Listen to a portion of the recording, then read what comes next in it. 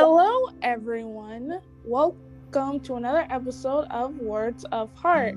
In today's episode, we have the privilege of speaking with Bobbie Malatesta. I forgot to ask about your last name. Thank you for joining us today. Oh, Dion, it's such a pleasure to be here. It's Malatesta. You were close. It means stick in the head, so it's a conversation starter. I really appreciate the opportunity to be on here and to share my story with your audience. It's something, as we discussed before hitting record, not everybody is aware of the problems that are out there, specifically gambling addiction. So if you want, I can kind of give you the whole overview in 2 minutes or less. Would that work? You can give us the whole overview. The interview podcast episode usually lasts about 30 minutes, so you don't have to give us the short version. You can give us the whole version if you like. Okay. I understand. And feel free to jump in with any questions that you have along the way. Okay. So I'm currently in Schenectady, New York, which is upstate, kind of by Albany. And I was born and raised in Connecticut. And now I'm going to tell you how I look at things now in hindsight, because it's been a journey, to say the least. So I've always had an affinity for gambling. Even as a young kid, going to the arcade, playing penny nickel poker with my relatives. We would gamble on a game called Holy Board, you name it, pretty much. And I come from a family of a lot of addiction, a lot of substance abuse, a lot of alcohol, all that good stuff. And when I was a teenager, I can remember specifically like these voices in my head going, I don't want to be an alcoholic. I don't want to be an alcoholic. And this is the hindsight version. Now, today, I believe that part of how I ended up being a gambling addict was because of that. I didn't realize that the gambling was doing the same job that alcohol or drugs or any behavioral or substance addiction does, which is numb the stuff. You don't have to deal with life. And I had a lot of loss, a lot of death, a lot of just not good stuff in high school. And then I went on to be a truck driver cross country in my early 20s. And my gambling had definitely ramped up. Like, I remember there was a point where I was actually an instructor, and I would take my students to the casino on their graduation day. That was the day we got to do a long ride.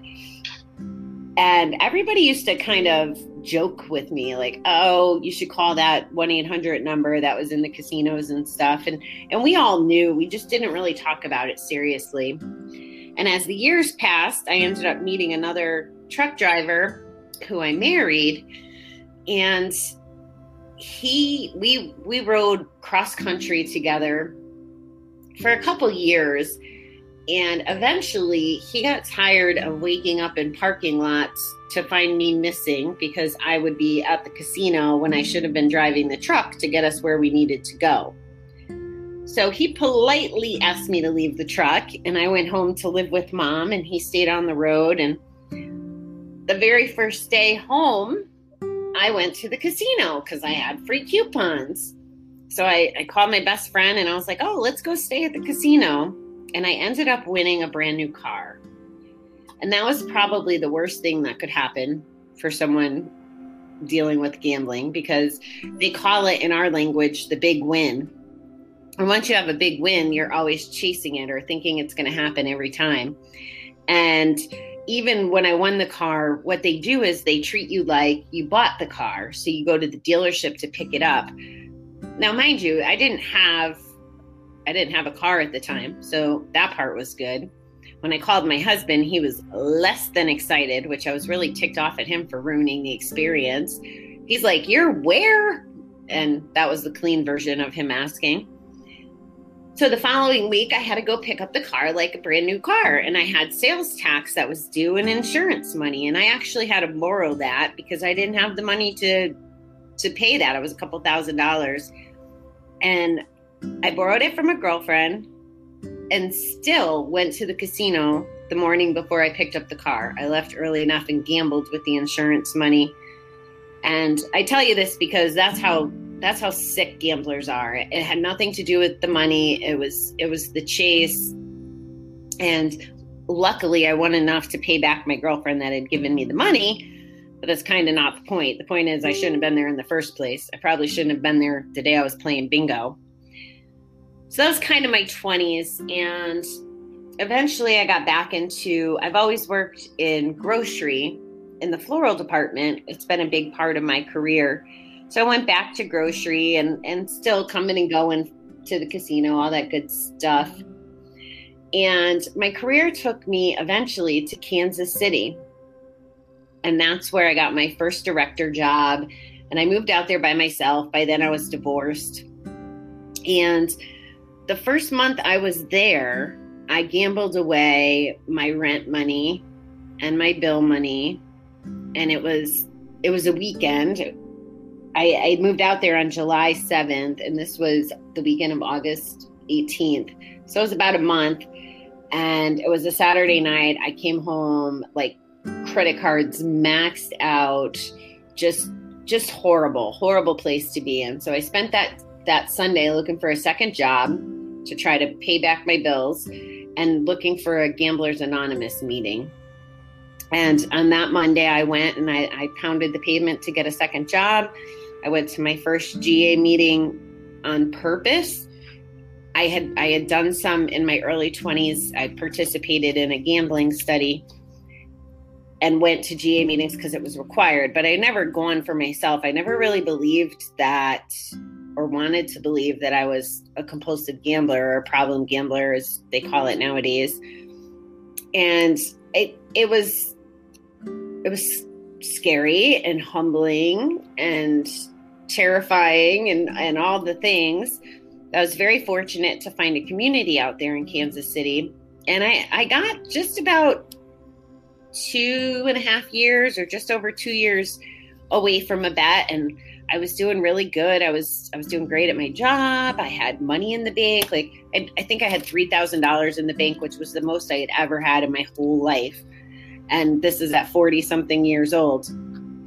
And I have some speculation about why I went back out, but it's not confirmed. It's just my own thoughts. But eventually I did go back out and I gambled again.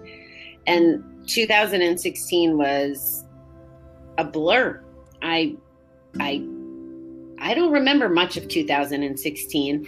And at this point, not only was I gambling, I was also drinking like every day. If I wasn't at the casino, I was at the bar. If I lost my money at the casino, I would go to the bar after.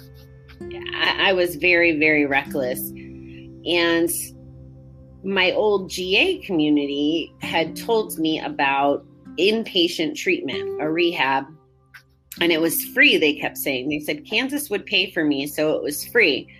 And I was like, okay. So I started looking into it. But I'm like, well, how do I miss 4 weeks worth of work? And even though it's free, I need to get paid. I had done a lot of damage. So I was scared to give up my check.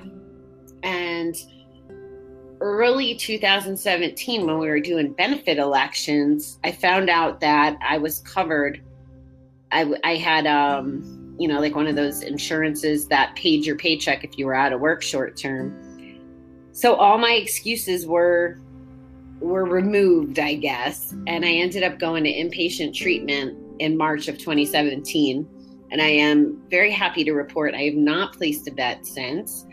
And my life has done a 360 for sure, because now I'm an advocate to raise awareness, which is why I so appreciate you having me on the show and allowing me to share my story.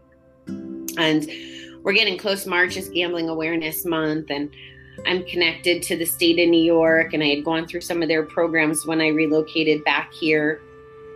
And it blows my mind thinking about how when I was in my early 20s, so 25 years ago, I was in a gambling study, but yet people today, 25 years later, still don't think of gambling as an addiction or don't take notice of it because it's so part of our culture. You know, there's casinos on every corner now. There's scratch offs in every convenience store. There's betting online. It's just, even if you think about our language, and I catch myself doing it all the time. It's like, well, you want to bet? Or I betcha. I betcha is a way of saying, I believe this, you know, so truly, but it's part of our language. It's part of our culture.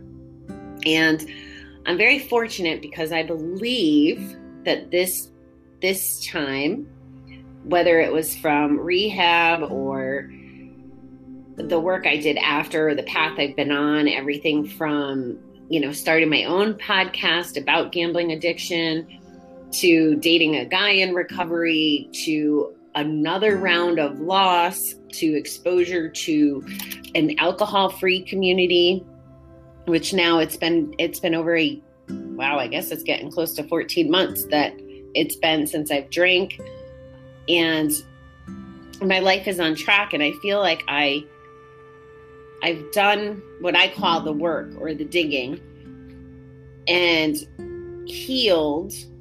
Like to me, the first step is being aware of like what's broken and going back and kind of doing the work and doing the healing around it.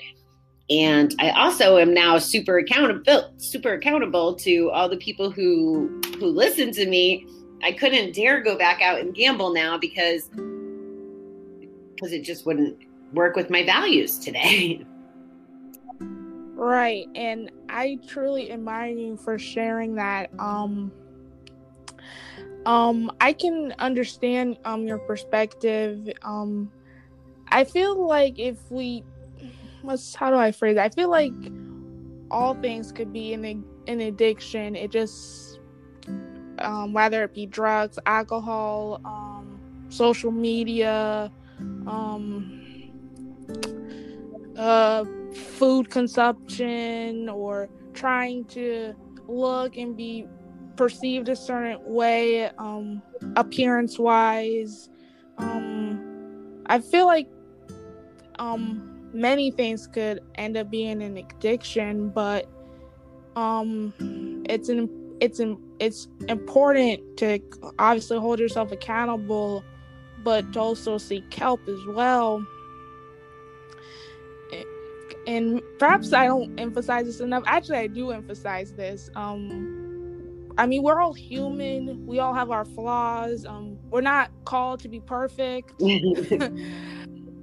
Obviously. I lost my point as to where. Well, I think you made a great point that there are so many addictions and so many that are normalized, right? When you think about a food addiction, we need food to survive. So it becomes then a balancing act. And I've come to believe through my recovery, through the exposure, through the reading, through my personal development, like through all the things, I now truly believe a couple very basic things about addiction and recovery. I believe that all addiction is rooted in something we don't want to deal with. There's some sort of a hurt. There's some sort of voices in our head. There's some sort of trauma. There's something that we're trying to bury or numb or cope with.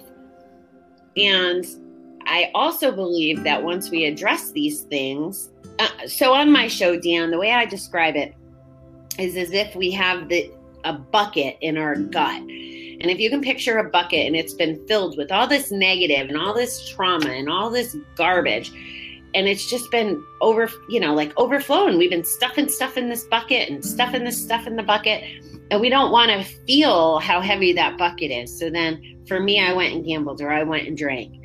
And for me to live a meaningful life now, I had to scoop out that bucket and I had to sort through all that crap.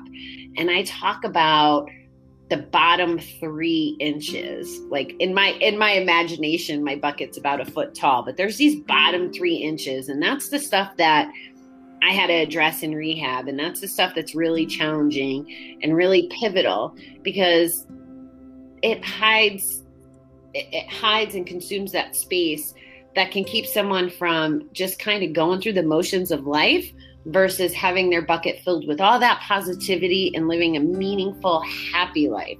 One that they can actually set boundaries and have productive relationships and calm down some of the voices in the head. To your point, we're never going to be perfect. We're just never going to be perfect.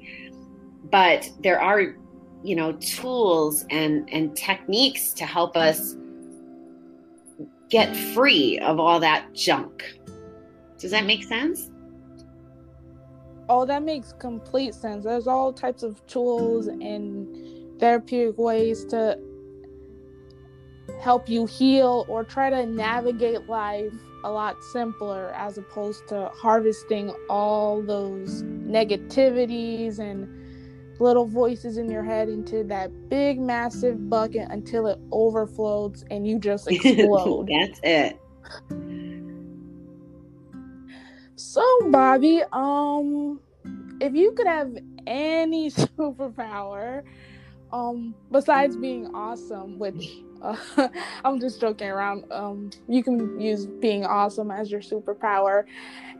If you could have any superpower, what would it be? That is a fabulous question. Well, I think, and I don't know if this has to do with my mood today or kind of where I'm at right now in life, but I would like the ability to be more, I want to say like more fearless, or like see into the future. Something's going on in my bones lately where I'm starting to lose a little bit of confidence, and I'm struggling with that.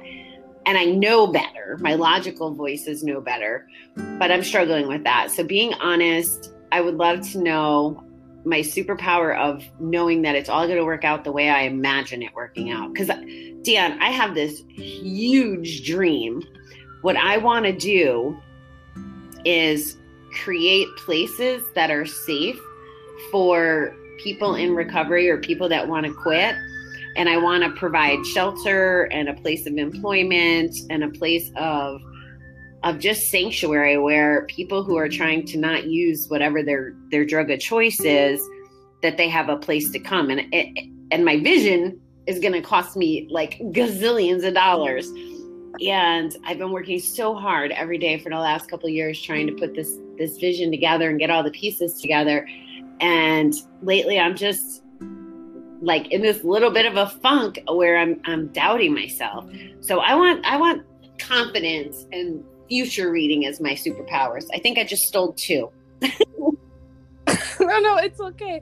That is a wonderful superpower / dream / vision, and I could see that happening into fruition, even though I don't think I really know what fruition means. But the point is, I can truly believe in that happening because you have such an amazing story, an incredible spirit and heart. And I understand you're a little in an iffy mind state right now, but I'm pretty sure something great is going to occur soon. And that little if is just going to be like the wind, and it's just going to fly away. I love that. Don't we have this great responsibility as podcasters to be cheerleaders? Deanne, you're doing it beautifully.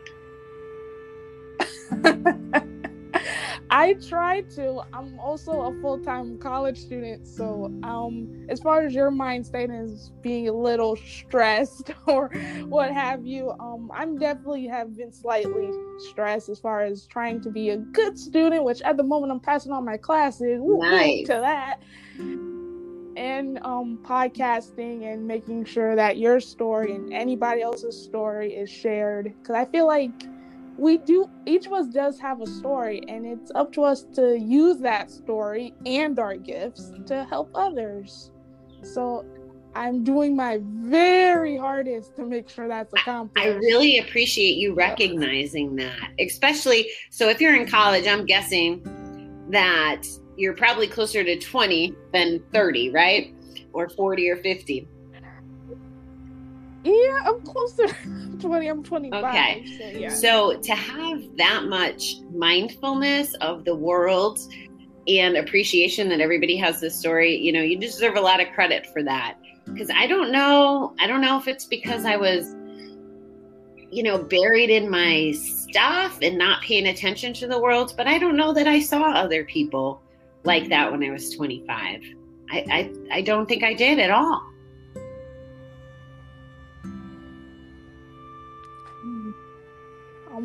I'm an interesting human being. What can I say? Well, Bobbie, we're getting close to this awesome conversation.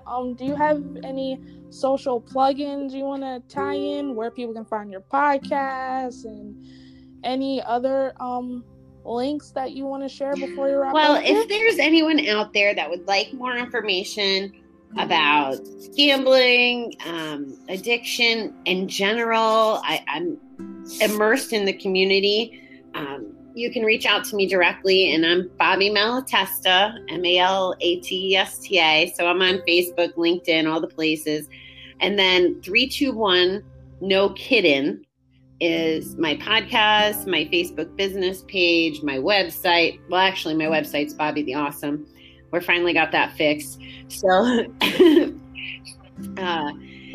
so I'm pretty easily reachable. And thank you for giving me the opportunity to let people know how to find me, Dion. No problem, Bobbie. Thank you for joining me. This was an amazing conversation. I very appreciate it. Thank you so much. And you keep doing what you're doing with podcasting and getting good grades. Thank you. And to all my listeners, stay healthy, stay safe. If you need anyone to talk to, Bobbie and myself and anybody else is willing to be there for you. Until next time. Nice.